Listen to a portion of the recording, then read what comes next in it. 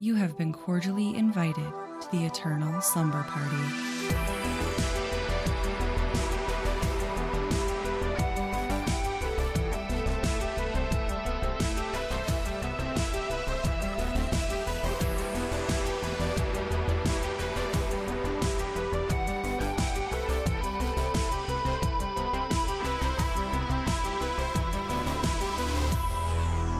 My dad asked me today, he was like, is there a place I should be able to see you guys? And I was like, God, no. No. Kirsty would never allow. Also, I got my first bummer news of like the last 2 weeks. No. My my therapist doesn't take my new insurance. No. What are you going to do? So he's been charging me an out-of-pocket price right now, which is not the actual out-of-pocket price. That's not the worst, I So guess. what he said is if we're like to see what their out-of-pocket costs are or out-of-network costs are, and if not, we'll just continue doing this. And I was like, okay, like that's fine. For a brief moment, I thought I could get free therapy, but nope. The universe was too good for too long. Yeah. Are you ready to talk about Stranger Things? I'm skipping the whole intro. I don't even care. I got nothing to talk about. The only thing I want to talk about is Stranger Things Season 1, Episode 1 and 2. Jumping right in. Spoilers.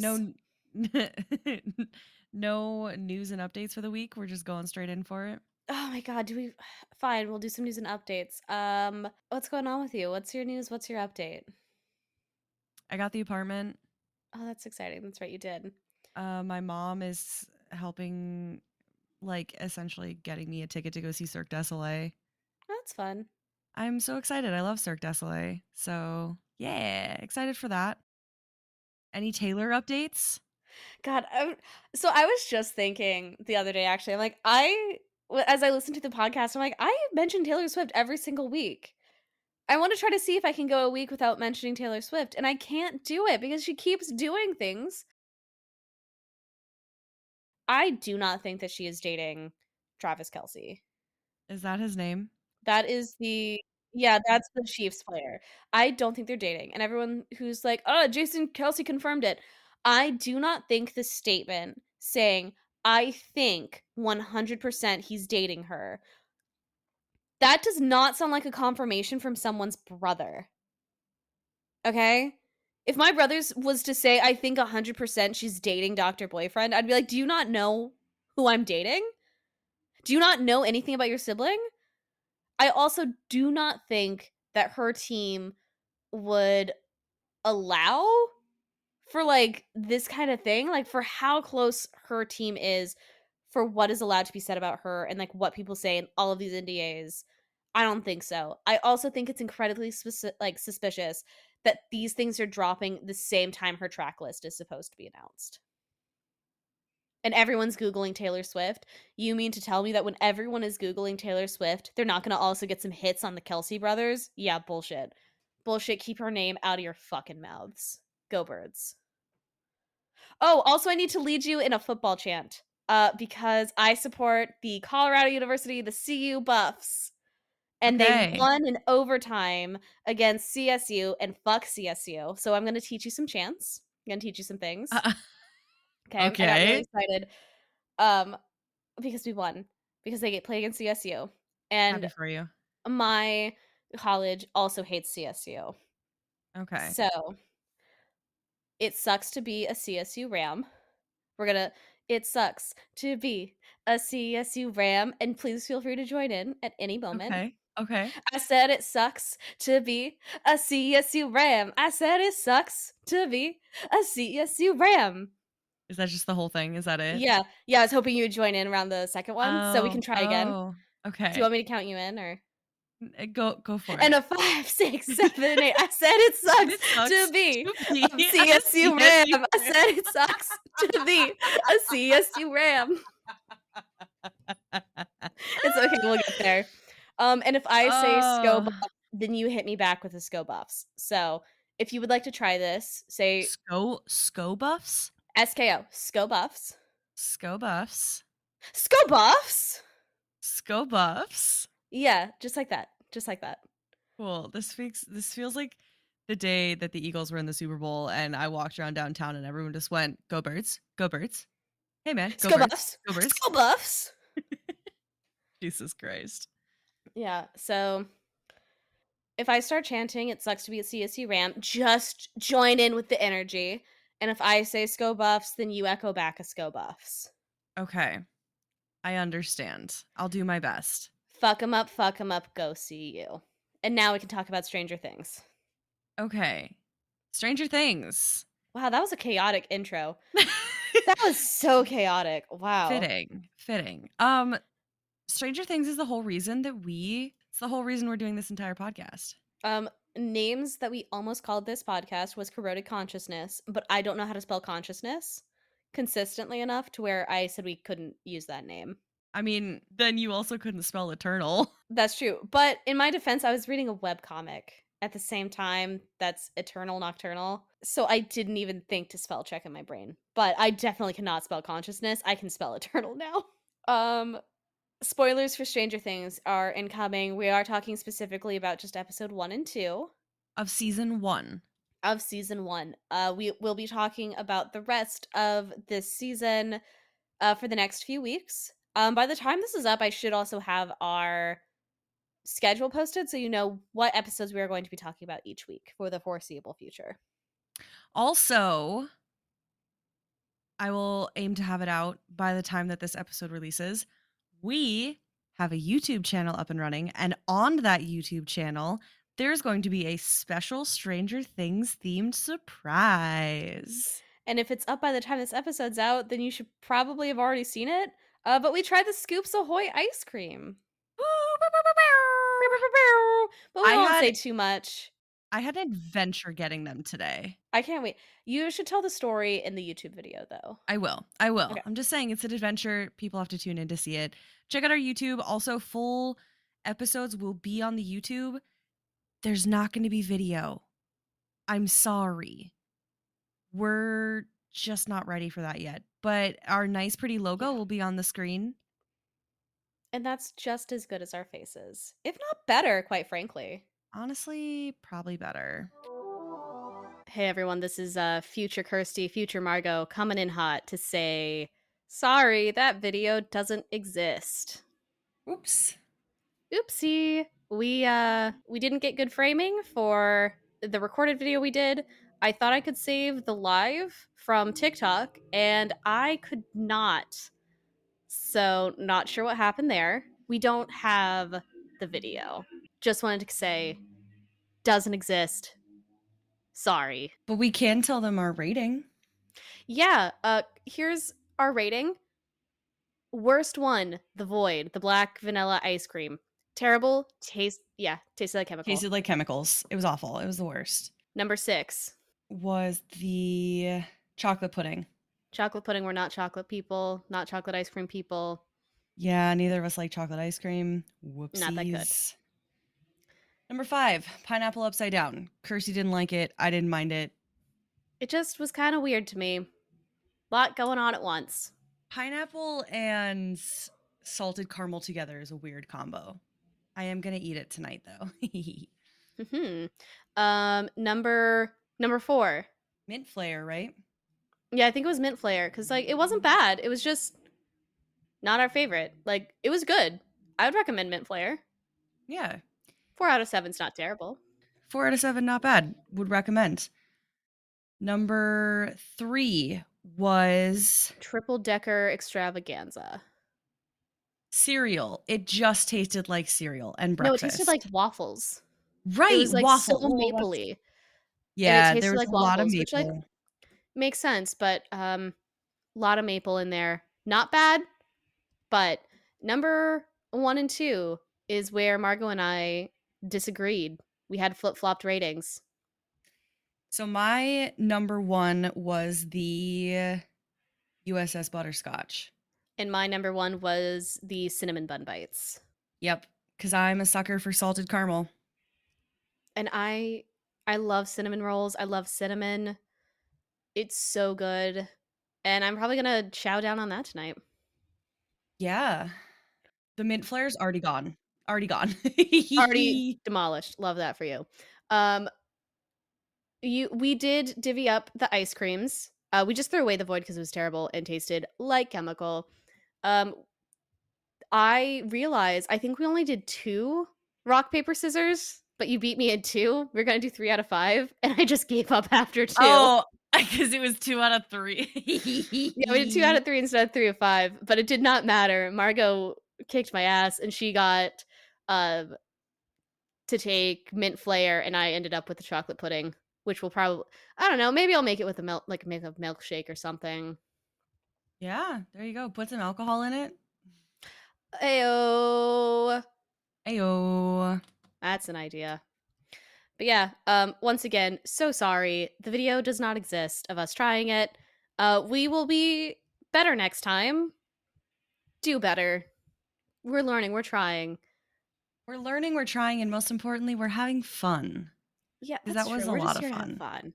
fun. We'll maybe do more live streams in the future. We'll keep you posted and try to give more warning. YouTube isn't happening either. Someday, maybe eventually, but right now we're doing what we're capable of. Thanks again for listening, everyone. Um, back to podcast Margot and Kirsty. Take us out, ladies. Episode 1. So, Oh wait, we have to do a synopsis, right? We should yes, Stranger Things, season okay. 1, episode 1, synopsis. Wait, before. I want to know where you were when you first watched this show. I so this came out in 2016. So I would have been a sophomore in college, watching it my very first apartment after finals with Thai food, and I would have binge watched it in a day because that's exactly what I did after finals. Is I would watch a new Netflix show with my Thai food to decompress. I love it. I love it. And I was like, well, this is probably just going to be my personality for the rest of my life now, isn't it? And it really did become part of my personality for the rest of my life. Where were you? So, I didn't watch it when it first launched. I didn't watch it until August of 2016 because I think it came out in the summer, but I didn't watch it until like August or so.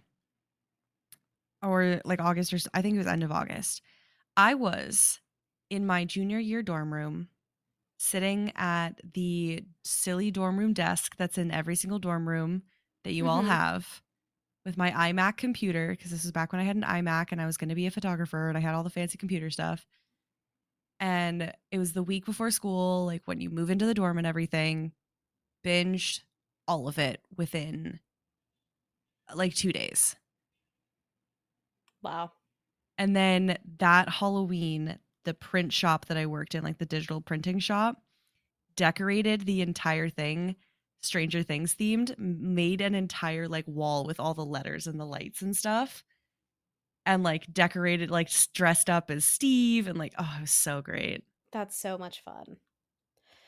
So I will say the little synopsis that I get off of Google every Yes, time. synopsis. In 1980s Indiana, a group of young friends witness supernatural forces and secret government exploits. As they search for answers, the children unravel a series of extraordinary mysteries. Which I would say is a pretty accurate description of the show. Yes. Accurate without like super explaining everything.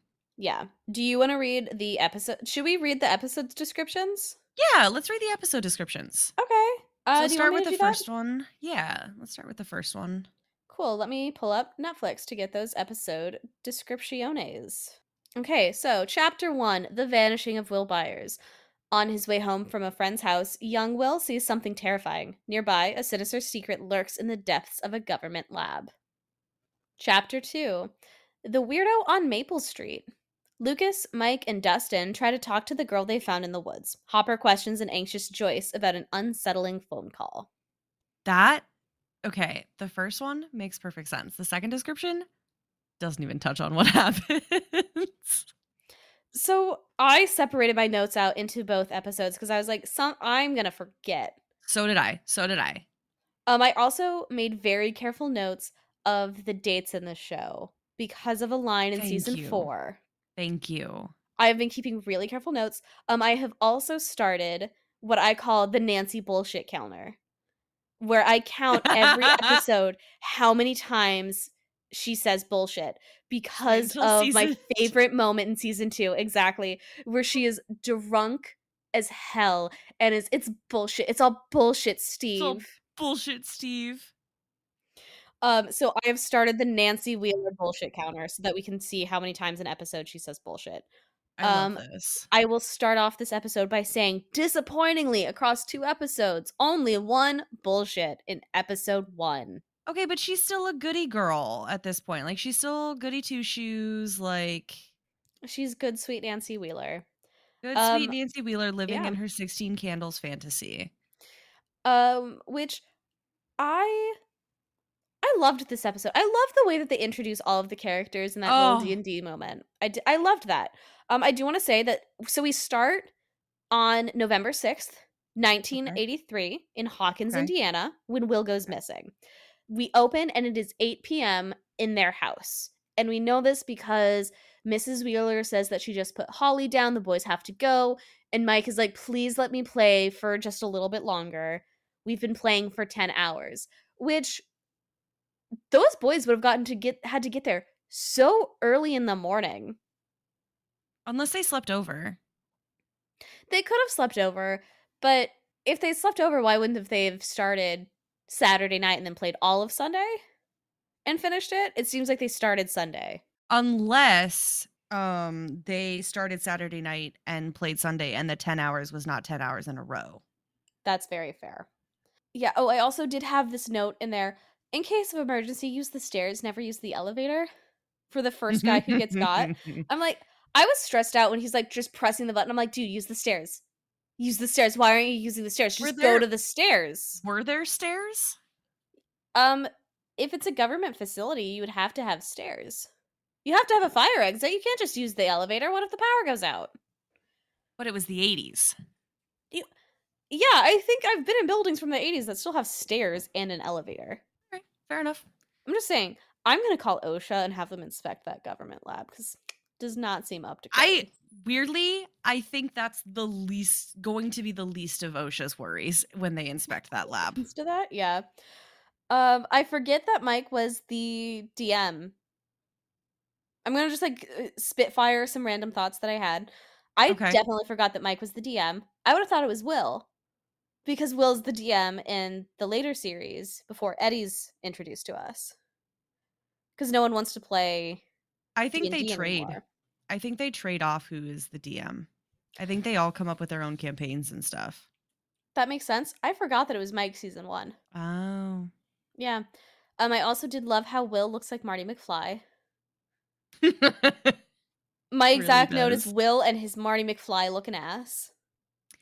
My first note was literally just babies with a bunch of exclamation points because they're just little babies. They I feel like Dustin looks like the babiest of the babies.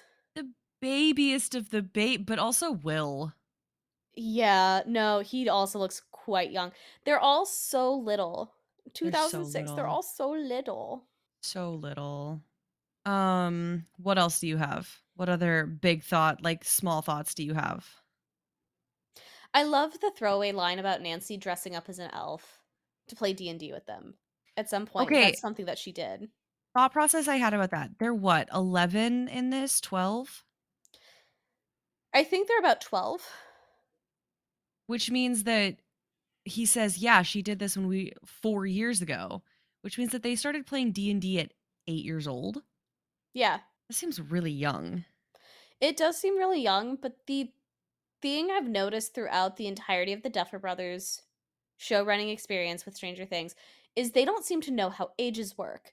Because Eddie is supposed to be a super senior, repeating his senior year 3 times, but he and Chrissy would have been in middle school together to the point where he would have recognized her and she would have recognized him, meaning they would have been much closer in age, but she's like not a senior. I thought she was a senior. Is she a senior? I thought she was a junior. I thought she was I think we'll have to discuss that when we get to season 4. But regardless, if he's supposed to be 3 years older than her, he would be 3 grades above her. So I don't think that she would have been like, she would be 3 years younger than him. He People think he's 20, but also, on his missing poster, it puts his age at 17. So, are the Duffer Brothers trying to tell me that he skipped enough years to where he would have been 14 in his senior year? And then repeated that Okay. 3 times? I think that we're gonna just have to address the elephant in the room right off the bat, which is that the Duffer Brothers are kind of idiots. Right, so when they're saying 4 years ago, they were starting to learn how to play D&D and Ansi dressed up as an elf, I don't think they understand how young 8 years old is. I also think that that's just gonna have to be the suspending your disbelief portion of this is just that the Duffer Brothers are The really ages. All of the the ages. ages, the time frames, the timelines, the The all Duffer of Brothers that. don't like the small details. The Duffer Brothers want to do big hits because I looked up when Dustin and Will are racing, and Dustin's like, "If you beat me to my house, I'll give you any comic you want." I looked Yes. it up. It is X-Man 134, and that is the Mhm. beginning of the Dark Phoenix saga, Mhm. which I feel like parallels introducing Eleven and her psychic powers. So Right. they love a foreshadow moment, especially because Will's like, the Demogorgon got me to Mike. I want you to know I rolled a 7. I failed. The Demogorgon got me. Yeah. The Demogorgon gets him. We have Mhm. the 134 X-Man comic. The Duffer Brothers are good at storytelling because they want to do these big hits and connect these big plot points and have these big foreshadowing moments. But when it comes to small details and little things, they overlook it and they just don't care.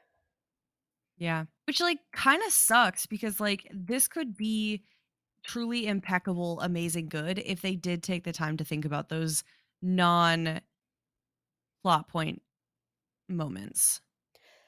Yeah, well, because another thing I have written down is when Will is running into the shed, whose gun is this?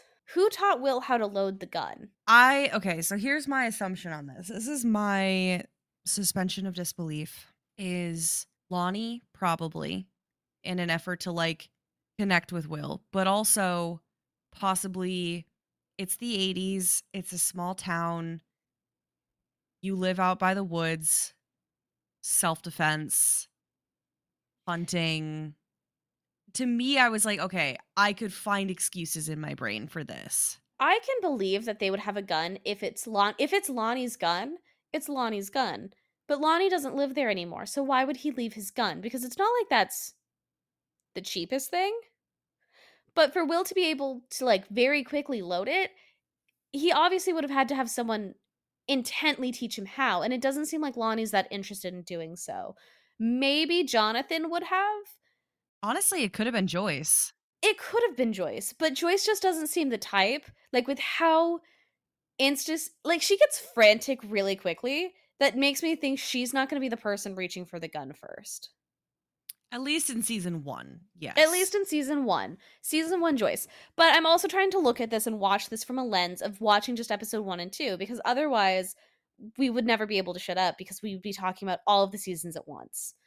So that's like one of the issues that I have. They also didn't flesh out a lot of these characters by this point because if Yeah. they had, because they said that they weren't going to have Steve come back, but people love Steve so much they wrote him into the rest of the series. Right. And they killed off Eddie not realizing how popular Eddie was going to be. Like they just they don't Yeah. think this whole there's a quote going around somewhere that they're like we've planned this ending since even season 1 and it's like no you didn't. There's You no way didn't you plan could have. shit. You didn't plan shit for any season. Like you I didn't even didn't fully plan shit. they didn't plan shit. But it was one of those things where it's like, and I did ask, like, so if Joyce owns the gun, did she teach Will? And it just doesn't seem like a thing that she would have taught him. Because from how we see Joyce interacting with Will and how she's reacting to Will, she seems to baby him so much that I think that she wouldn't have let him, like, no, it's too dangerous. You can't touch the gun. So the fact that Will does True. this, it just seems True. to kind of be this question mark to me is like, who taught Will how to hold the gun, how to shoot the gun? How is Will so comfortable getting it, filling it up, putting it in? And it's not like in Hawkins, it doesn't seem like wildlife is that big of an issue around there because they're just walking through the woods without a care in the world, just holding flashlights. No one else has like a weapon in case that there's a bear or anything. Maybe, but also remember in further seasons, hunters are, um, and even further in this season, I think hunters are referenced a lot. So hunting is a common thing in the area. Yeah, but around Will's house, it doesn't seem to be. I guess, like, I don't No, know, but then maybe who's not taking Will around. hunting? Is Joyce the one No, hunting? it's true, and it might have been Lonnie. It like in one of his stupid things to try and connect with Will. It might have been um Jonathan. It might like to me it was just kind of like okay, 80s small town. Like I guess to me growing up in an area that was kind of similar-ish, like it was a little bit more city, but like I was the weird one for not having gone hunting and shot a gun before. And maybe that's, like, the thing where I'm just too hung up, but you don't see hunting be a part of any of the other 3 boys' lives? And they're in the same town, and they have, well, with the exception of Dustin, because it seems like it's just Dustin and his mom. But you don't really see, Mike or Lucas talking about hunting or referencing hunting or anything like that. I guess Lucas sometimes uses his slingshot, so I guess you could make a That's case for that, But that's for his but from his grandpa in from the Vietnam War. He specifically references, his grandpa in the Vietnam War. yeah. I will also So, say this is the one season I don't rewatch. I rewatch season 4 and season 2 because I realize I love Babysitter Steve in season 2 so much. I I love season 2. I love every season. Every time I rewatch this, I rewatch every single season because that's just who I am inside, is a person who watches things completely. Fair enough. Um, One thing that's bothering me is that this season they have no portals and no goop for the majority of taking people into the upside down. And I want to know how the Demogorgon is doing that. Because in later seasons, there's always rifts and portals. And we but they don't did see have goop. that. They did have goop. There was a little bit of goop, and I actually made a note of that in episode 2. It's in all caps, finally some goop. Because that was something I was noting a lot, is that there's really no goop when Will is taken. There's no, like, open portal, there's no scars, there's no vines. But every other time you see something connected to the upside down, there is, and it was driving me insane.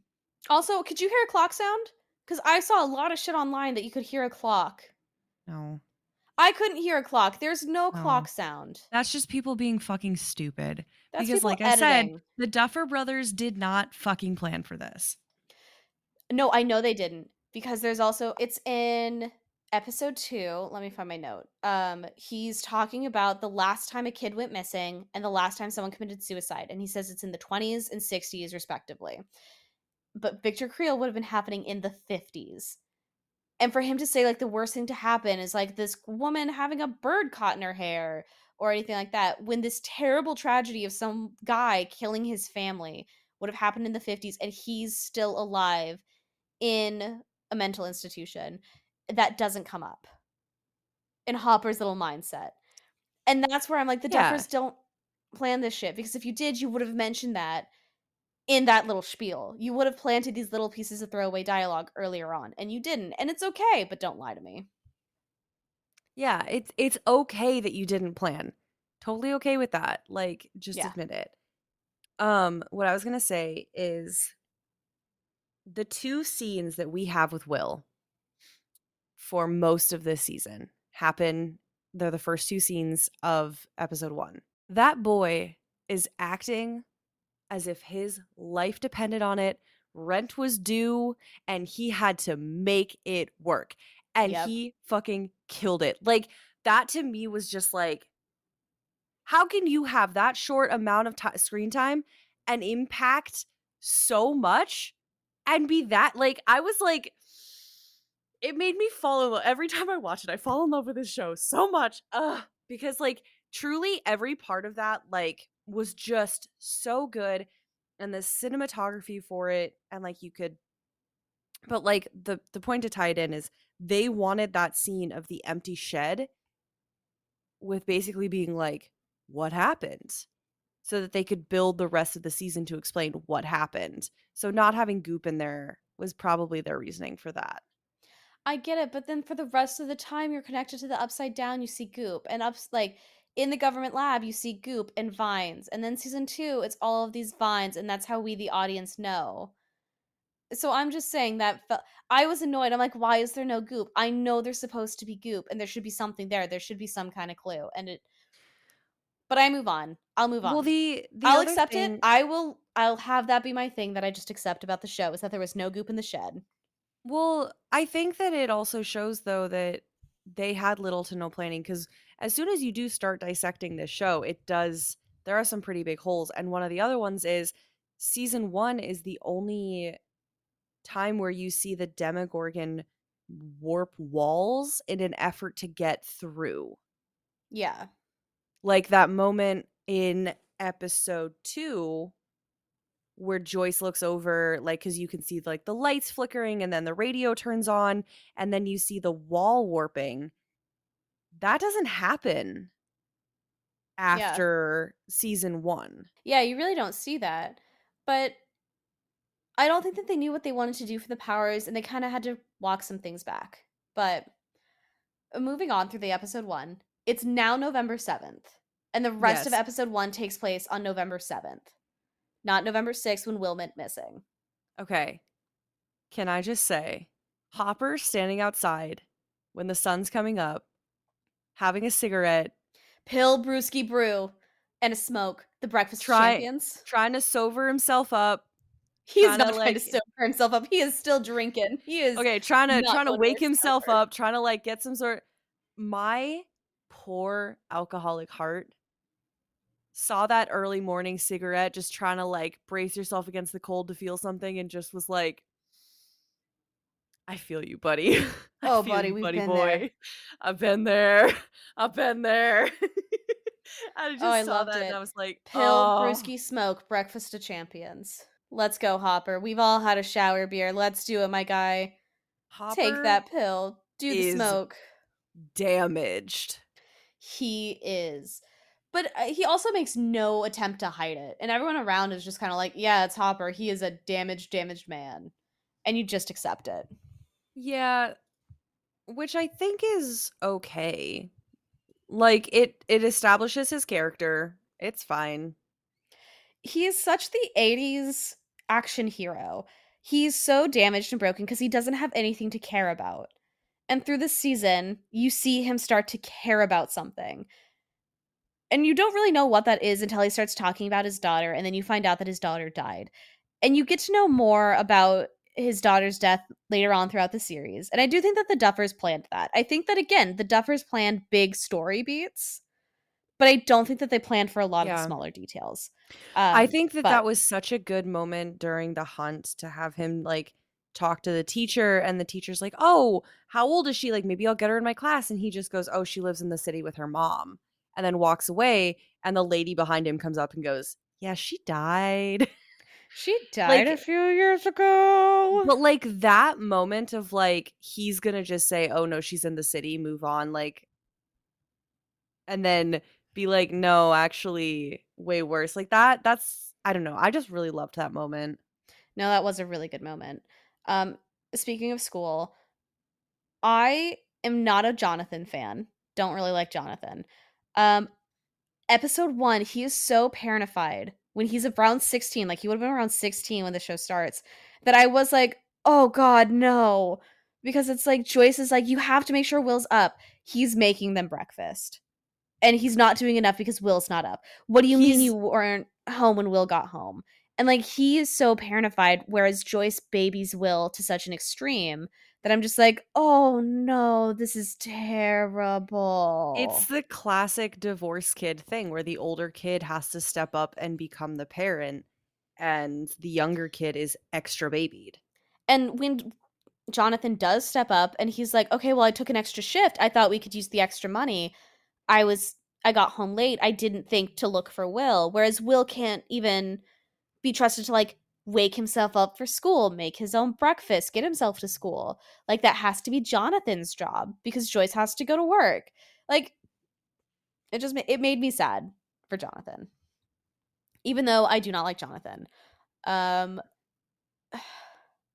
Then we kinda get, like, that little bullying where it's Midnight, Frogface, and Toothless are the insults that these bullies could come up with, and I did say Mhm. it's pretty unimpressive. I think they could have done better. Well, I mean, we will say as far as listen, I think Midnight about as bad as we should go in that That regard. is that is exactly what they should have said for Lucas, that is as Yep. but I'm also We like, Midnight don't could also be, like, a kinda cool, like, sports nickname, so I'll accept Midnight. yeah. Midnight's Frogface and fine. Toothless could be better, and then when Why? Dustin does those little arm pop thing, I'm like, "That's not that gross." Everyone pops their joints or is, like, double flexible. Well, it's because he doesn't have boings Collarbone collarbones? boings? Boings? Collarbones, so it's, like, all I don't know. I think I didn't think it was that gross. I I was think like, what it "These bullies is need to be a little bit more imaginative in their bullying. This is too easy." I think what that is was that I think the Duffer brothers met Gayton and said, "We love you so much. We're you are Dustin. Hands down, You're Dusty Bun. you are Dustin. Dustin is you. Let's give you this little scene to talk about all your special little stuff." And I think Do that's your what thing, happened bud. is they just said, "Go for it, Dusty Buns." Love it. Um, and then we transition. So, is the middle school and high school, are they connected? They're not connected, but it's like middle school and then within the same like cul-de-sac-ish or like area high school. So Okay. it's like because you So can they're really see close to one yeah, another. because you can see in season 2 with Max and Billy, Max and like they drop off. Max goes one direction to the middle school, like kind of up the hill slightly, and then Billy goes down to the high school. And in Okay. season 4, when they're looking for Erica, they are at Oh, the high that's school and right. they look up the hill to where the middle school is, That's right, essentially. that's right. Because some of the cuts were a little bit weird for me because we cut from them being bullied to Barbara teasing Nancy about Steve. Yeah. They're close to each other, but, I think that the Duffer Brothers just didn't want to establish where they were in relation to each other for the first season, and then kind of had to as the 2 groups, like, meshed together more. Yeah. Okay. Because I my only note when Barbara showed up was Barbara baby, you deserve better. All Barbara caps. deserves her own San Junipero. She really does. Doesn't she have a book? Isn't there a Barb book? Is there a Barb book? I'll have to look it up because I know that there's Rebel Robin. And Rebel Robin, I think it takes place around this season 1, but it's all focused on Robin. And then we're getting an Eddie book soon. So I think there might be a book for Barb because there are these breakout characters that people just fall in love with. Oh, I have What's to get this. is it real? Does it exist? Rebel Robin does, for sure. Um, No, I do want Rebel Robin. I want the Eddie book. Also, I just wanna say, can you imagine Barb and Robin together? They would have been such good friends. They would I'm sorry, but Barb is gay. There's no way she's Barb's not. Barb's a lesbian. She's Barb a is a lesbian. oh What? my god. What? There is a Barb book. Oh, I knew I wasn't crazy. There's also a Lucas book What? called Lucas on the Line. There's also Oh? a Stranger Things Edge of Darkness, an official no, Stranger Things Darkness on the Edge of Town, an official Stranger Things novel that came out February 25th of 2020. Wow, there's so many books. We're gonna have to learn how to read. Oh, my next note, is Steve showing up, and it's Joe, my sweet love, Joe Curie, which I just think is a really funny note. Um, Steve's hair, not as impressive this season. It gets better as he gets more flustered with the children. The more he runs his fingers through his hair in The more desperation, the better volume. it gets. Yeah, Mhm. yeah. Mhm. His hair's not that great, but he's such a cute little dreamboat. He is absolutely perfect, and I love it because he is so interested in Nancy.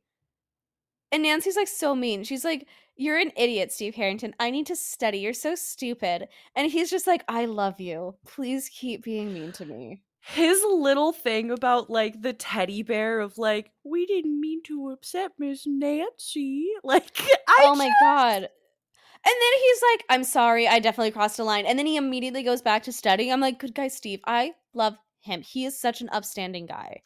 Love it. also, the scene where Nancy takes her top off in front Oh, of him, and stop. he That's just episode 2. I'm still trying to get through episode okay, 1. I love I also, made notes in episode order for a reason because I knew this would happen. I'm um, just so dead one with quick this season. one quick follow-up. Yeah. There are so many books. Okay, well, we'll read them and then choose our favorites and talk about them. Yes, 100%. Okay. So, another thing I wanna say, Winona Ryder, queen. Oh my god, Winona Ryder had rent due. She was like, Beetlejuice royalties are drying up. Heather's royalties I non-existent. I gotta sell this shit, and she did. I do not think there is a single other person ever who could have been Joyce in any capacity of good. Like, Winona Ryder is just I think this scene, like, in I think it's in episode 2, but it's where she gets a new phone. Mhm. She just and 2 weeks advance, and a pack of And a pack of Camels. camels. No, I made a note of that as well. I I was just I let me I love find the her so note. much. I love her so much. No, it was fantastic. And, like, I have a note somewhere. Oh, can I also talk about one of my favorite memes ever that was birthed out of this show, and What? specifically the first episode? Yeah. It's when, Jonathan and Joyce are in the woods screaming for Will, Mhm. and it's just them going, "Will! Will!" I the meme that was screenshots of that, captioned with me searching for my will to live. I That's funny. One of my favorite memes of all time. I just love it. To this day, favorite. It's my favorite thing ever. It is pretty good. Also, are we ready to talk about 11? Not yet. Because Okay. I need to say David Harbour also had rent due when he said coffee and contemplation. That scene is what sold me as David Harbour's the only person who could be Hopper because of 100%. coffee and contemplation. Also, the Um, dynamic between the two of them, like that whole scene, oh my god. And they were like endgame. They are in love. They're an old married couple. And like the anger in Joyce when it's like, his clothes. Is there something wrong with his clothes? No, I don't know. Like, well, and then like the whole like, I don't know, he used to call him queer. Well, is he? He's missing. yeah, like I Ah, love it. And I then love it so much. Also, it's so good. just side note, they plant the seed about Will being gay in season Season 1, 1, episode episode 1. 1. Oh my god, absolutely. Like, they Ah! planted it so soon. Of all the things for them to plant, and then people are like, Yeah. "It's just propaganda." No! No, because it's pretty on point. And then yeah. I have a note in here that literally just says, "God, I love these kids." Every Yeah. interaction with Dustin and Lucas, perfect. I loved so I said that Dustin correcting the Lord of the Rings to the Hobbit is exactly why he is the unofficial third host of this podcast. He is our third host in And the theory reason because he would say, "It's from Lord of the Rings. It's from the Hobbit." Does it matter? He asked. he asked. Dustin is the third host of this podcast. Hence my name in this lobby right now. I would die for Dustin. Yep. Yeah. Fucking oh, the scene where it's like she tried to get naked and then just kept doing like He hands. can't get over it. They can't. And then Do you think she slept naked? yeah, no, they can't get over it. And I was like, that is the funniest thing because that's exactly what a 12-year-old boy would focus on. Is that's the craziest thing. 100%. 100%. I just oh my god. I the the interaction between those 3 boys, pristine on, like, how boys are. Like, Very, very good. the moment when Steve is trying to climb in the window and, like, pauses and just, like, puts his arm up and just, like, smiles at Mike, and Mike just rolls his eyes and bikes away. I I don't think there is 15 seconds in this series that makes me happier than that Mhm. moment. Just if only Steve knew the pain in the ass that Mike was gonna become to him. God, if anyone knew what a pain in the ass Mike was gonna become. Oh my You god. know what? Which I'd I like have to to think say Jonathan knew. I Jonathan have knew, to because Jonathan was always kinda lukewarm on Mike. I have to say though, season 1 Mike, I'm okay with so far. I'm Episodes not 1 a and Mike hater 2, in season 1. season 1, I'm okay with Mike. I think that he is doing a really nice thing, just being really precious to 11, which we will get to, but, like and his whole, like, "We need to go look for Will, our best friend is missing, what do you mean we're just gonna sit here? Like, let's fucking go. Let's go, girls." Yeah. Which that is such a middle school mentality. And I put that in my notes. Like, it's such a middle schooler mentality where it's like, well, Will rolled a fireball instead of casting protection. He helped the party, so the party has to help Will. And I'm like, that is exactly what a 12-year-old thought process would be. Go off, Queen. Let's meet 11. Which I would like to say, the chef interacting with 11 and just like interrogating her with all of these questions. I'm like, he has never interacted with a child before. And it Okay, but shows. also, I kind of love Benny, and I wish we had more of Benny. Benny is exactly who Hopper turns out to be. I know, and I did see the foreshadowing of, like, 11 having to fight to find that person for her, like, he wasn't just gonna be given to her, Yeah. and, like, I totally saw that. I just RIP Benny. He deserved more in this world. Like, he was really Well, trying then to do the bet like I forgot that Benny and Hopper were friends. So oh, Hopper yeah. finding the suicide um was rough. That line where he was like, "Oh, you must feel like a big city cop again." He goes, "Yeah, well, they were strangers. It's different when it's your Mhm. friend." Like, that man is damaged. Yeah, like that hurts. That hurted. That That hurts. hurted my soul. And That then really hurts. I had a note, and I wish I could go back and check. I want to try to go back and see how many people does 11 witness dying? Because so far we're like in the series, like the same way I'm doing the Nancy Wheeler bullshit counter, I kind of want to go back, but that's a much darker We counter. should count that, but also, we should count how many people Eleven's killed. That's true too. I do want to see how many people because that girl needs therapy. Because she killed 2 people escaping from the place, didn't she? So we never Escaping see from them. the but We never see a the dead body, so it's ambiguous. And I want to only count confirmed on-screen kills. okay. So, another thing that hurt my soul, on a lighter note, 11 eating those french fries by the fucking handful, not even by the handful, picking the entire amalgamation up and just eating it straight. Like, I was like, "Girl's never Yeah. seen french fries before in her life." Millie Bobby Brown, she's great. She's a rock star, all-star, superstar actress. She really is. Like, she really and that was I remember my dad watching the show and being like, "The girl who plays 11 is amazing." Like, she just kills it. And also, I wanna point out, this is gonna be a little bit of a callback to last week with that monstrosity that shall not be named. But we talked about having a character not say much and wait a long time to speak. This show does it right. It's true. Having 11 wait so long to say something, and then the first thing she says is no.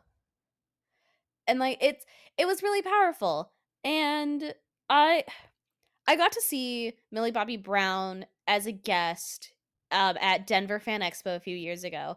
And she Ooh. was so and at first it's like she was still younger. I think this was right when season 3 was about to come out. Okay. So you don't really know, like, how she's gonna act. Like, she's still kinda young, she's still new to the world. This is before the Enola Holmes. This is really before, like, she's popular, but it's right before she, like, really popped off and became the Yeah. Netflix darling she is. And Yeah. she was funny, she was personable, she made the entire crowd, like, just fall head over heels with her. And it's one of those things where it's like, that is such a skill to have as an adult actor Oh, yeah. that she has as a child, and that's both fascinating and terrifying to me that she can work a room so well. Well, also remember she was kind of thrust into the star spotlight with Stranger Things, Yeah. like, as she was 11. Like, Yeah. So I would have been seeing her when she was probably, like, maybe 13, 14. I don't know how fast they filmed things, I don't remember, I don't but remember either. it was before season 3. Maybe it was right when season 2 was, like, a thing, How long but was her hair? it was pretty short, but it wasn't, like, the buzz that she had, it was a little bit longer. Yeah. So it was probably between season 2 and season 3 because season 2, she Yeah. had, like, the short curly hair, and then 3, she had the shoulder length. Yeah, so I think it was right before season 3 aired. And it was just she was great. And I really am excited to, like, continue to see her grow. I'm very happy that she's engaged. I don't think she's been married yet, but Honestly, I just want the best for her because, like, her me and too. the rest of these kids, her and the rest of these kids, they all have such talent. And I think that was the thing about this show is that, like, for all of the Duffer Brothers' faults, they cast this perfectly. There is not a single person that throws off the vibe of this show in any way, shape, or form. Every single person, for better or for worse, whether you love the character or hate the character, cast Mhm. perfectly. And that was actually another thing that I have, what is the doctor's name? I just have Papa written down, but it's not, like, I also just refer to him as Papa. okay. The way that they present him on screen as well in the first 2 episodes, you get immediately that he is a force to be fucking reckoned with. He's scary. He's scary. He's Like, scarier to me than truly. the Demogorgon. I would rather face the Demogorgon than Well, and Papa. even the scene, like, when they get out of the van and it's like, feet jump out," and then you see his foot come out and it's just the bass drop immediately of, like, "This is Yeah. the bad guy." Like, they did it in a way that wasn't heavy-handed, but, like, he's fucking scary, and at this point, remember, we only know that he's looking for 11 and that Will has gone missing, and they're trying to find Yeah. 11. That's all we know. Oh Which my god. do you think Okay, we're gonna that's in see episode 2. yeah, do you think we're gonna see negative health impacts? Because every time, like, the adults from the lab interact with the Upside Down, they're always wearing, like, these hazmat suits, whereas the kids have, like, gone in and out of the Upside Down, like, free balling it, and I really wanna know if there's gonna be negative health impacts that we see, like, in a fast forward from the Duffer Brothers, because they kind of have alluded to that with the, Vietnam chemical stuff and how Hopper's daughter died. Yeah. So I'm really curious to Well, see if that's gonna come back because that would be something I could see them, like, really heavily foreshadowing, is like, "This is dangerous and the goop is evil, and the goop is gonna kill us all." right. The only thing I would think about is it might also just be that they're wearing hazmat suits because they don't know what they're going to find. But I guess there is a scene somewhere. I think it happens in season 2 with the second doctor talking about the levels inside of there and stuff. Yeah. I think I remember that. But that all kind of gets counterpointed in season 4. I'm curious because I'd like to see them I'm touch on curious it. too. Yeah. That's a world building thing I'd like. I'd also like to say, because I've been keeping very careful notes on what day it is, they find Elle on November 7th. Will goes missing on November 6th. So Mike saying that the night they lost Will is not the night that they met 11. So season 4 is saying that it was the best night of his life is still a liar because he was terrified that Will was dead. Yeah, it was the first day that he knew his friend was missing. Even if it Yeah. wasn't the day that Will went missing, he was dealing with his friend being gone within 24 hours. Well, because I know a lot of people are like, the day that he met Eleven is the day that Will went missing, and It's so not. him calling like, the whole thing with that speech, which we can get into when we actually review it and talk about it That's gonna more. be an episode in itself. Oh my god. The Mike hater in me cannot wait to just shit talk Mike. Not Finn Wolfhard. I would like to say Finn Wolfhard also has rent due. Every episode, he's acting like his life depends on it. That's The the thing. mafia is holding his family hostage, and he's given the performance of his life. That's the Finn thing. Wolfhard. All these kids are so good at acting. And I think another good example of this is season 2, Billy. You fucking hate him, Oh god, yeah. but Dacre fucking Dacre killed kills it.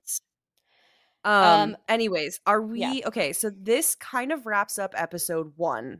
Yes. Meeting 11 in the rain wraps up episode 1, and now we're on episode 2. And I will say I like the episode transitions because I think that this is one of Ugh. the first times Netflix really capitalized on the binge watching, where each Yes. episode Mhm. blends into itself, and the start of one You just episode picks up exactly where it left I had off. to actively stop myself from continuing into episode 3. I had to be like, "Wait, wait, wait. I can't just let it go." But this is the exact moment because what year did you say it came out? 2016? That Mhm. was exactly when binge became a thing. It was like they had success with Orange is the New Black, but the Mhm. storytelling of Orange is the New Black, it always I feel like I'll have to go back and check because I feel like Orange is the New Black didn't start with these cold opens. And they didn't capitalize on the storytelling of binge watching. And I feel like that's what Stranger Thing does so well, especially in its first season, is they will start the episode with like the next shot and it feels more like a commercial break in between episodes Yeah. instead of an entirely new episode, so you can really just continue watching, which I love. And Which is hey, also because I had to do the why same thing where I'm like, Would "Oh, and I can al only watch 2 episodes."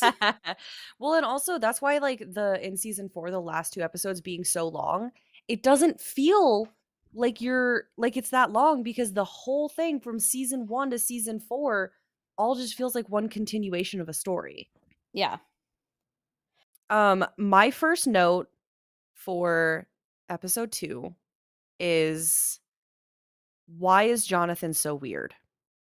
Mine was how do they sneak in 11 into the basement? That was what I was curious about. Probably by scouting the mom being busy with something because it doesn't seem like they pay that much attention, which I do have the note. Will's or Mike's mom really does try her best.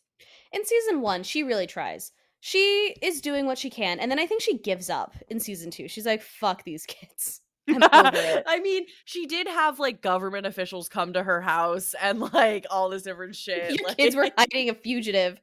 And she's like, "Fuck it, I'm done." Um, and then, yeah, I was just talking about, like, how then it was just kinda like the same thing where it's like, we already touched on it, but how Dustin was so hung up on, like, her trying to change in front of them. And, like my note in this moment is literally once again, I love Lucas and Dustin so goddamn yeah. much. I did make special note that it's called the Penhurst Mental Institution. Or, like, I made Penhurst, like that same I made that same note, but I think I thought about it a little bit more. I think there are multiple institutions called Penhurst. I feel like, there are multiple across the country. There's not just one No, of here. course. I'm not saying, like, for the entire country, but I wanna see if that's what they call it in season 4. If that's, like, where Victor Creel is. Because Mm, I wanna know how like, I'm trying to keep very careful note for the continuity of this show. but technically he's not in the Penhurst asylum. Technically, he's in the lab. No, that's Henry. Victor is the dad. Henry is one. Victor Creel is the dad that he framed. Yep. Yep, yep, yep. Yep, yep. Yep, yep, yep, It's yep. okay, I got you. Um, I also felt really bad that Jonathan was parenting Joyce through the second I episode. know. I did find it a little bit relatable in the moments in which, like, Jonathan would have to be like, "Mom, it's okay, like, I'm gonna come for you," and then she would have to go back to Jonathan and be like, "No, Jonathan, it's okay." Like, you could very much tell that they were struggling, they have a strained Yeah. relationship, but they're trying their best to be there for each other. And obviously, Jonathan has felt like he's had to grow up more, which is why I think he's isolated from the rest of the kids in high school because he feels like he has to be more of an adult than they are. Like, they're very poor, and he's kind of realized what it means to be an adult that most of these kids don't, Mm-hmm. and they're very cruel to him for that. Um, and, like, you can definitely see that there is this very othering person, like, he is just very weird and very creepy. Um, He and Nancy in the first 2 episodes are very much foils to each other in that, and, like, I know that the Duffer Brothers have talked about this, like, the idea of Nancy's story was very much she was in a different movie. Like, everyone else is dealing with, like, horror movies, Stranger Things, like, Will's gone missing, and Nancy is in an 80s romance. Like, they've specifically said that that's what they were going for, and yeah. I think that I think that Nancy and Jonathan are kind of foils to each other in that, like, she's just a young high school living this young life, and he's like, "Hi, my whole world is turned upside down, and also I'm already acting like a dad." Which I will say, Steve to Jonathan, he sees that he's putting it up and he's like, I feel bad for him. And he expresses sympathy right off the bat. Then his Yeah. friends are assholes. Like, whatever the fuck their names are, I don't remember. But I don't know, don't I don't care. care. They're Um, inconsequential. Except for that they guy are has so so many freckles. Jealous of yeah. that man's freckles. But like they are very mean, like, oh, he's so weird, what a freak. And then Nancy goes over and she's nice. And I think that is the moment where Jonathan starts to kind of develop feelings for Nancy because Nancy's like, I'm sorry, this sucks. I'm sure he's okay. And she's providing comfort to Jonathan, where he's not able to get that from his mom because his mom is so stuck in grief and so freaked out. He has to kind of be the voice of reason, where I think Yeah. Nancy being like, it's gonna be okay, means so much to Jonathan. And you kind of see that's where I think that's like the moment where I can see Jonathan becoming in love, like falling in love with Nancy. I hate that Yeah. because if we fast forward to the party, Jonathan is standing outside those fucking bushes like a goddamn creep, I taking have pictures. notes. I have notes Take about this. take it away. Now listen here. I'm I am just listening. going to brag for 30 seconds. I have a fucking degree in photography. Emphasis on 35 millimeter film, which would be what Mr. Jonathan there is using. To get any sort of image like that at all at nighttime, you have to use flash. It does not matter how many lights they have around that pool. They did not have enough lighting for him to have clear pictures without using flash. It's just like, especially with that clear and with them moving, they would be blurs. The how fast that shutter was going, he was using a flash. He was using a flash, which brings me to point number 1. Point number one. How the hell did they not see his flash of his fucking I camera? made that same note. How did they not see it? I asked the same question. It just, and then note number 2, how the how long was he fucking out there? Because he stands there and watches as, like, they're standing around, they go in the pool, they go inside, and then he stays out there for the minutes that they are inside watching nothing happen. And then Barb Mhm. comes outside and he's still there watching and watches Nancy take her top off in the window. That Yeah. didn't happen right away. You have to have at least 5 minutes of, okay, here's a towel. Okay, let's go upstairs. Steve's going to go grab some clothes. They're standing there. They're talking. She has the whole conversation with Barb. Like, give it about 5 minutes realistic time wise. So he And is that just even seems too stand fast. there. I feel like that would have to be at least 15 minutes for Steve to like go get the towel and come back and like for that whole thing. That would take time because I don't think that Barb was just pushed out so easily. And you see Barb Mm-mm. going and sitting at the pool, like that took time. So he was just out there for a very long time for that entire party, Watching. taking pictures and watching. And that is when I went, nope, zero, nope, do not like. Jonathan's a creep. I don't Anti care. Jonathan. I don't care how sad his life is. I don't like it's like, okay, I do care. His life sucks. He had to grow up too fast. His mother is not entirely there. He's had to father his little brother. His dad's a piece of shit. He's very isolated from people at school. I understand all of this. It does not excuse being a fucking creep. And in that case, we will probably talk about this next week, but the actions in which Steve does, I do not blame him.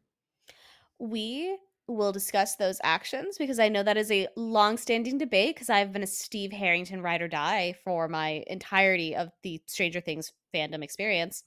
And an anti-Jonathan stand since this moment exactly. And people like to try to compare Steve and Jonathan. And I'm like, but up until this point, if we just watch these first 2 episodes, Steve is nothing but an upstanding gentleman. He's very kind. He expresses sympathy. He never says anything mean. The meanest thing that Steve has done is push Nancy in the pool before jumping in himself. And that's pretty fun. And she clearly does not seem to mind. And everyone else is jumping in the pool.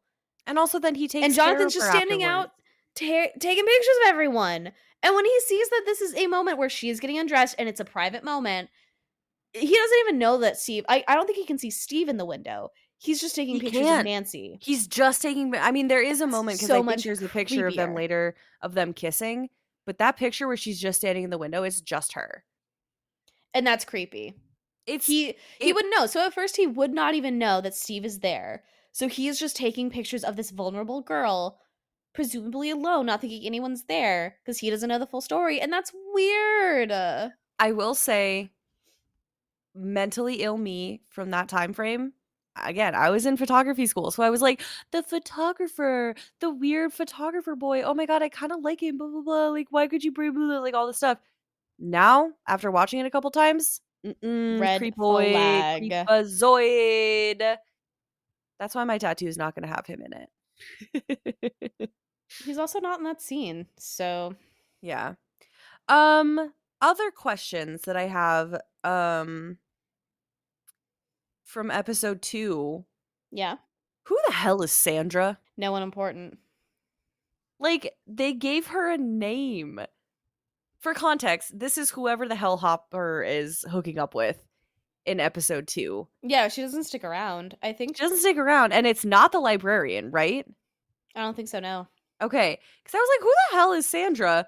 She clearly is not that important, but I will say that scene where she goes back inside and he's just standing there, and it's like you see the door frame and his like full silhouette and everything. He's trapped in a prison of his own making. Gorgeous. It's Gorgeous. so good. It's so good. I just The way these first 2 episodes really tell you a lot without saying anything, which in stark contrast to last week where they had to lay everything out, and even laying everything out, it didn't make sense. This one gives us so little information, but we are able to follow, like nod and follow along, like, yep, I get it. I understand what's happening. That shot right before going to Benny's with Hopper and the other police officer, not the deputy, but the other guy. Oh, at the cliff? Yeah. That shot where it's just the two of them standing on that rock with the cliff face and everything, like, just gorgeous. Just It's like, yeah. Also the comments that he made in the woods when Hopper comes to check on them, and they're like, oh, how's Joyce, and he's like, oh, she's like, you know, a step from the edge. And the one guy was like, well, she's been a couple steps for a while now, hasn't she? And then Hopper's like, be nice, her kid's missing. And he walks away, and that guy just goes, they used to screw, didn't they? Yeah. And like, that's the only reason to be nice to someone? The other guy walks away, and he just goes, well, is that a yes, or Okay, so that actually brings me to a point. This is supposed to be happening in Indiana in November, right? Yeah. How are they having a pool party? Why is that pool not drained? And why are these people like walking around in light fall jackets? Oh, hold on. Let's Yeah, look, please find what the average temperature for early November, because it is early November in Indiana. highs are about 50s, lows are about 30s. So they're walking like, I guess in nighttime scenes they are wearing more layers, but they would not be at a pool party. That pool would be winterized. I would say daytime wear makes sense. Daytime, I would say, makes sense. Winter wear in the like nighttime makes sense. Pool party does not make sense. Oh my god, like them being jumping into the pool would be so freezing. I'm just realizing how cold 30 degrees would be jumping into a pool. And yes, it looks like it's a heated pool because there is steam coming up. But like getting out, that'd be freezing. I think that it was meant to be a heated pool. Which, yeah, like you can see steam coming up from the pool when you're watching. But that is still freezing cold to have to like be jumping into the pool and then you're trying to get out and then her clothes would be all wet. So she couldn't leave with Barb even if she wanted to. Yeah. Unless she took Steve's clothes and then she'd get in trouble. Yeah. We can suspend. I mean, maybe they have like Small heaters. detail. Another small detail that they just Yeah. overlook. That one bothered me. I made notes about the winterized pool, but Which, you know what I think they did?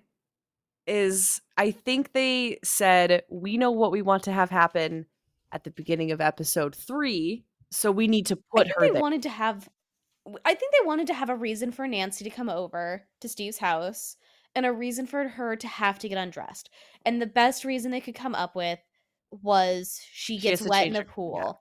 And I think that because they wanted to do the lights, they would need to have a reason for the Christmas lights to be sold, so they decide November. And they didn't think through how to connect those beats. Yeah.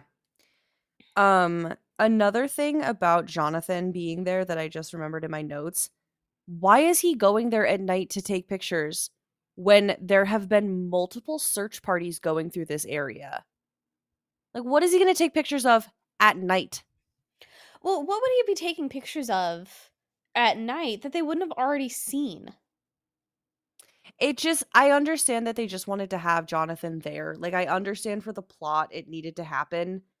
I just think Jonathan's dumb. Which, by the way, this is still Tuesday, so this is still all happening on November 8th, 2 days after Will goes missing. All of these things are happening. I'd just like to point that out for the timeline, because each of these is like is another day. Mm-hmm. And this is just so much happening in one go. I thought that this was taking place over a much longer course of time, and it's not. No, because the entirety of season 1 takes place over a week. Yeah, and that's a rough week. I would just like to point out that if Steve's house is that close to Mirkwood, how did he not hear Will screaming or anything? Or like, how did he not hear anything? And how did the Demogorgon not go to like? Granted, maybe Steve wasn't home. Maybe he was making out with Nancy somewhere. He might have been But- making out with Nancy. He also, the other thing too, that I did have these notes, I do have this written down. When Hopper goes into that shed and closes the door, he can't hear them calling his name.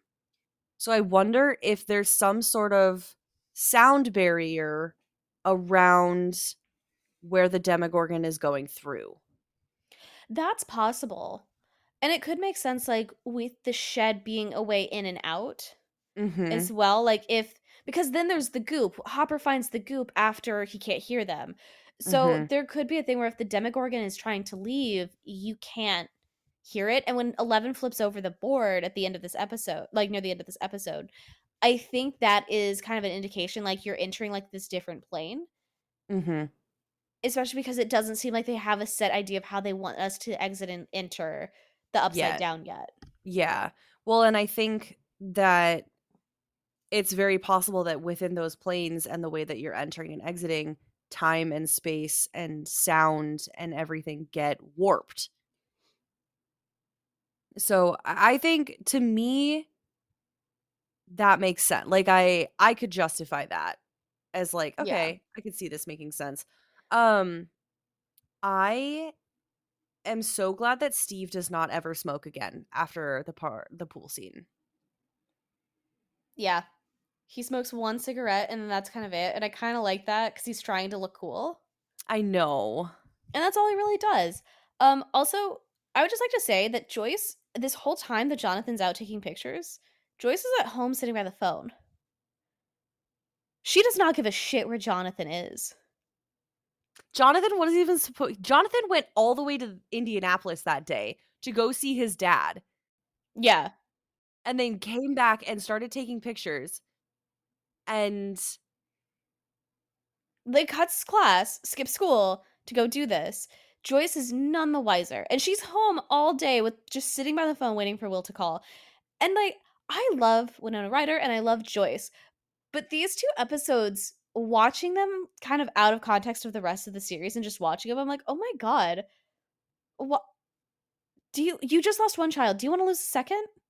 Like, we this is also how have we to lose remember, children. though, it's not just her sitting by the phone. We also have to remember that she went to the place. She She did go to her job, demanded some went to her camels. job. In an iconic moment, she needs 2 weeks advanced pay, this phone, and a pack of camels. And then Because she her goes son home. is missing. She sets it up. She waits for the phone. But then there is that entire scene where she gets another phone call. The phone bursts, whatever, fries. The phone fries. The lights start flickering. She walks into Will's room. She hears this going off. She hears the radio going off. She sees the wall. thing going through the wall. She runs outside. She hears the song playing again, which we know is one of Will's favorite songs because of that flashback with Jonathan. Which I will say, Should I Stay or Should I Go, was one of my favorite songs before this show because it was on a mixtape that my dad made. It was on a mix CD that my Aw. dad made. And I would listen to it because my car didn't have Bluetooth or like any way for me to plug in my phone to listen to music. So I would listen to Mhm. CDs, and that was one of my favorite CDs. Like he just had made it years and years ago before Bluetooth and stuff. And that was one of the songs on there, and it was one of my favorites. And then it was in this show, and I was like, "Oh my God, I love this show." Probably because I love So that good. song. Yeah, and like that's just a fun Speaking little moment of for me. speaking of wonderful song moments, um this and the movie from last week share a song. Oh my God, which song? Um I blocked out all of Sucker Punch to save myself. White Rabbit by Jefferson Airplane. So that was it was one of the fight scenes. I think it was the World War II one. That is the song playing during that, and that is the song playing when Eleven escapes from the restaurant. Whoa. I will say at the end of episode 2, there's a song that it shares with Umbrella Academy. The I think it's Time, Time, Time. Hazy Shades of Winter There by we the go. Yeah, Bangles. because yep, thank you. Hazy Shades of Winter, because in Umbrella Academy, Gerard Way does a cover of it, and I love that song. I've never seen Umbrella Academy. I'll talk to you about it later. Sounds good.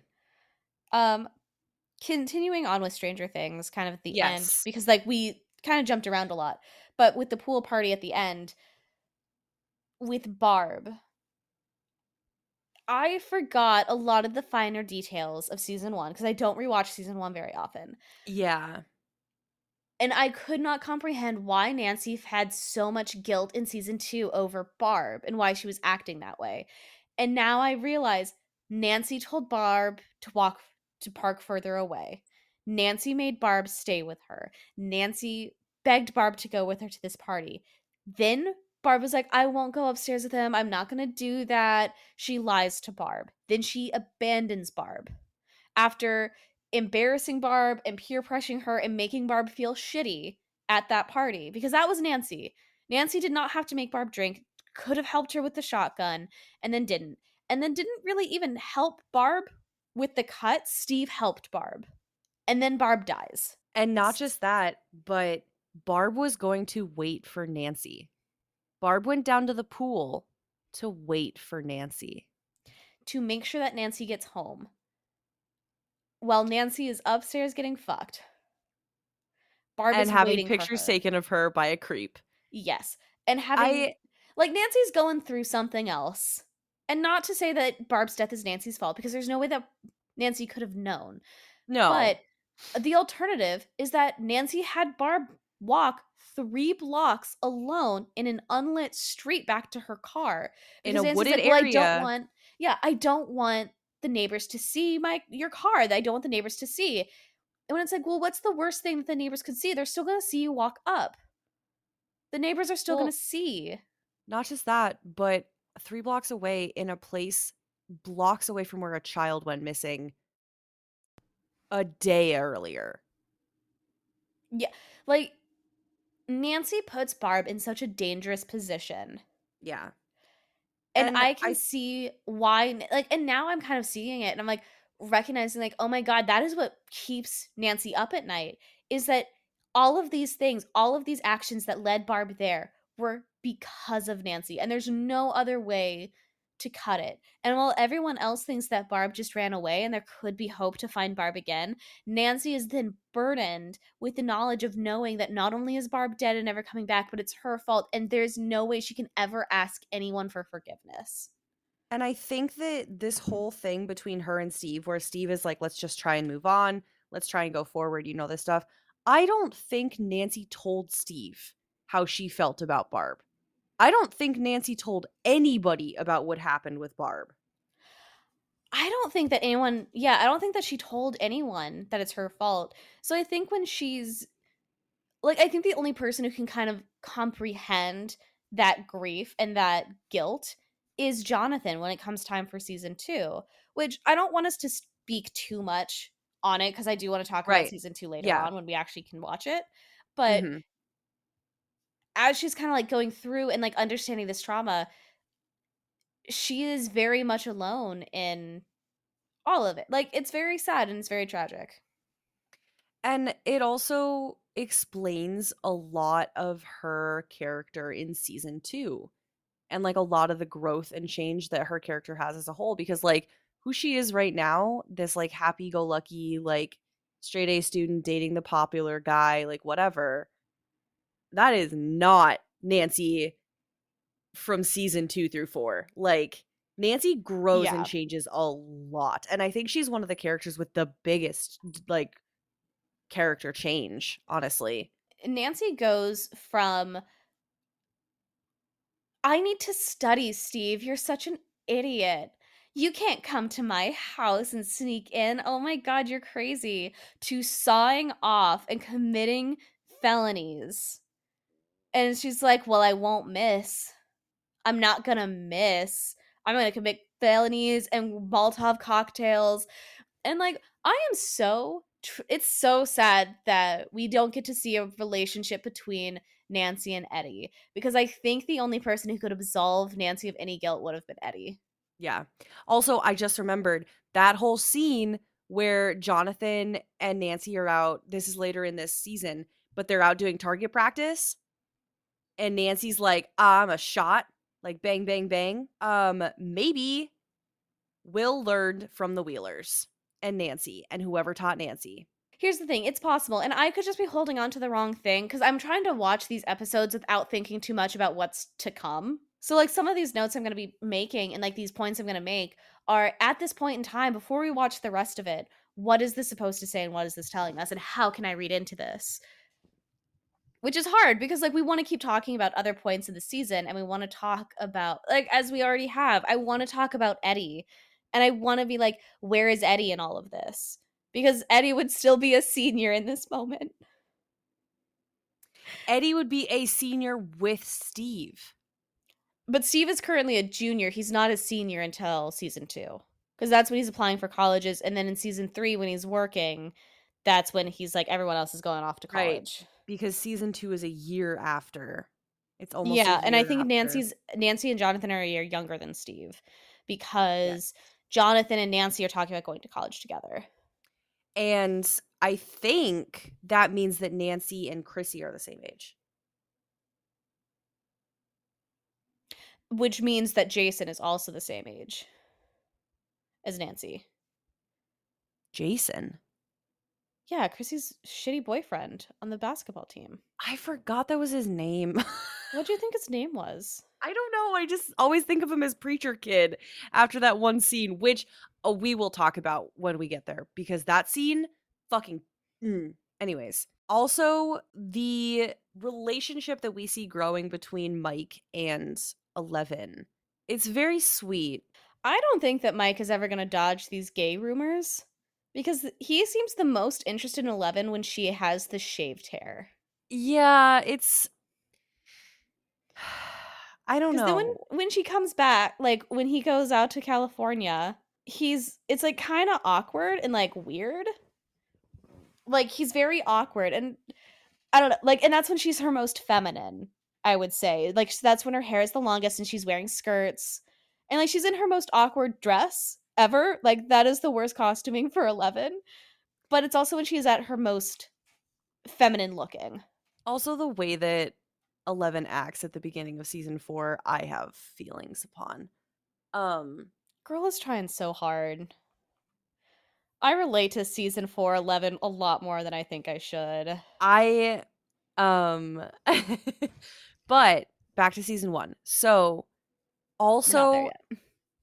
this is the so two moments in which when we see 11's powers. The first being after her conversation with Benny when she stops the fan. And that's Yeah. the first moment that we go, "Whoa, something's happening here." And then we have the moment where she slams 2 full-grown men into the ceiling and says, "Fuck you, goodbye." Yes. And then we have her slamming the door on Lucas. And she's like, "No, we don't tell the adults." Yeah, she's like, Um, "No." And then they're like, "You're a superhero." I know Lucas being like, or not Lucas, Dustin being like, "We wouldn't have like said any of those things if we knew you had superpowers." Yeah. Which I love these kids so much. I love these kids.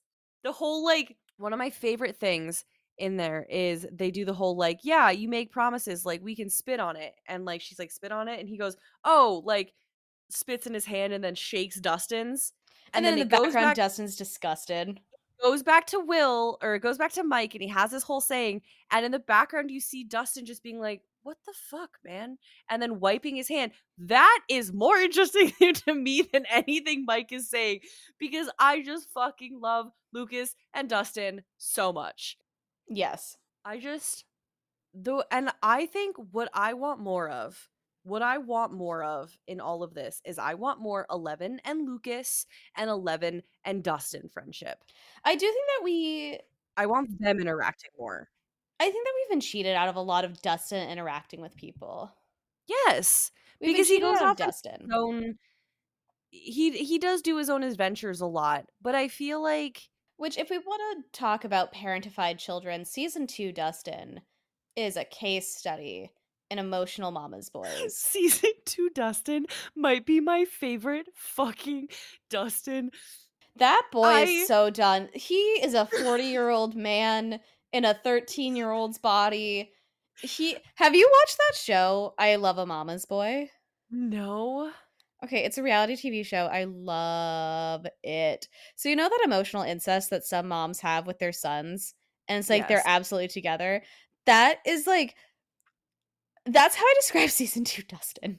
His mom is like so in love with him and like so dependent on this sweet little boy that that's kind of all, and like so he's a 40-year-old man because his mom is like can't function without him and is like, with the cat, and oh my god, Dustin, and Dustin's like, God damn it, this woman, this bitch. You know what I hear? Speaking of season 2, I know that season 2 is the first time we actually meet Murray, Murray, but I swear when they are doing like the town searches through the woods for Will, I swear to you, I hear Murray yelling Will. I swear to you, I hear him like, "What?" Like, and I know it's not. But that if you wanted to tell me a conspiracy theory, I would believe that over the little clock edit that people do. People have lied to you on the internet. There's no clock. I rewound that scene 4 times just to keep making sure that I didn't hear a clock. Because we were like, the Duffer Brothers planned shit so well. You can hear a clock. And I'm like, no, you cannot. The Duffer Brothers, people need to stop giving the Duffer Brothers credit where they don't have it. Like, give them the credit that they are owed.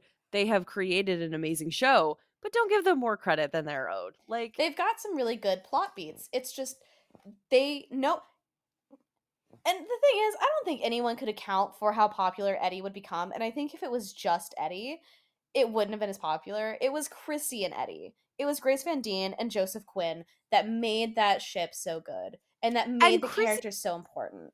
Chrissy was in one episode. Yeah. One episode, She was and in she's a star. one episode. Grace Van Dien is a And star. but also Eddie, like, I think that the Duffer Brothers greatly underestimated how easily people would fall in love with the burnout stoner, wanna be Rock a and roll rock boy star, with the little drug dealer. sweet cheerleader who is an angel incarnate. Which, by the way, did you know her dad is Casper Van Dien? I think you told me that. We Yeah, remember how for we keep saying not to talk about future seasons and then we immediately go and talk about future seasons? so anyway, for people who don't know, Casper Van Dien is from Starship Troopers. I just wanted to say that because I found that out and I thought it was crazy. That Um, is crazy. no, I will say I texted Margot, I'm like, we have to make sure we stay on track. We have to only talk about episode 1 and 2, and then we didn't But it's because of me. I okay. think it's my fault. We're No, we're both doing it equally. We are both equally doing this. And it's okay because we're learning and we're doing our best. And like we could There's so easily much to continue talk talking about. about, which is why we're going to do a little mini series for season 1. We're going to do a Yeah. mini series for season 2, 3, and 4 as well. We probably won't do them all in order. We're going to sprinkle other stuff in the middle. But like this show is the reason, because we were literally sitting in the Taco Bell parking lot and you told me, I was telling you about a fan fiction that I hate you were telling me because I about a was like, fan fiction you hate, and you yeah. were like, "We need to talk about this." And there's a voice memo recording somewhere of us talking about this fucking fan fiction. I'm in the Taco Bell. I'm at the Pizza Hut. I'm at the combination Taco Bell and Pizza Hut. That's where I But am right now. I would love to get some Taco Bell. Actually, I just want a Baja dude, Blast. Friday night. Baja Blast! Baja Blast. Okay, to wrap this up, episode 1 and 2. Stunning foundation for the show. Like cinematography on point. We didn't even talk about the soundtrack. We didn't talk about the music. I feel like we're gonna have to do a wrap up episode where we just talk about the season. I think we probably will have to do that. But you know, very well established characters, and I think one of my favorite things about this is that there are no perfect characters. Everyone's a little bit fucked up in some way. And It's they do true. it in a realistic, well done way. Because you love Joyce, you fight for her, you think she's amazing, but also she's kind of a shitty mom to Jonathan. She's a little Looney Tunes. There's nothing about her story that makes sense to anyone except us, the viewers. Exactly. She goes through crazy, like legitimately moments that should make her go crazy. Like if you experience any of that and then you have people coming in and being like, "We found your son's body," and her being like, "No, he's in the walls." Like anyways, we'll get to that in a couple episodes. But I think foundation-wise, amazing characters, already in love with them. I think that for this show, this season, this show is popular for a reason, and it is this season that shot it into popularity. It's true. They think the rest of the seasons will hold up and do hold up, but this season is kind of a masterpiece in its own. You couldn't have the popularity of the show without a solid season 1. And the foundation of Mhm. season 1, you do see echoes of the show like referencing back to season 1. And there are Yeah. important moments. Um it's really good. And I do Mhm. really enjoy Stranger Things. And if people really want to, I'll explain what my Stranger Things tattoo is going to be, but I'm not going to say it unless you want me to. So if you want to do that, find our social media and leave a comment on our episode post saying that you want to hear what my tattoo idea is going to be. You can find that at Eternal Slumber Party Pod on Instagram, ESP Podcast on Twitter/X. You can also email us at eternalslumberpartypodcast@gmail.com. And if you find our personal profiles, you get a pat on the back and say good job. You're a little creepy, but thanks. You get a congratulations, good job, buddy. Listen to our podcast. We'll be back next week to discuss episode 3 and 4 and probably reference the rest of the series as well. So yeah, just keep tuning in. Also, please give us a 5-star rating and a review. If you're listening to us on a platform that provides reviews, please give us a wonderful review. Comment, subscribe, follow for more, review us, share us. Like I said, if you don't like us, send us to your worst enemy as a fun little prank. If you like us, send us to your best friend. Send us to your mom, send us to your dad. Send us to someone that you would like to be stuck in the upside down with. My mom listened to the first 20 minutes of our first episode and said, "Good for you, honey. I'm not listening to the rest of this." Honestly, I think our 3rd episode is our best episode She so said, far. "That's enough for me." I think our 3rd episode is the best episode so far.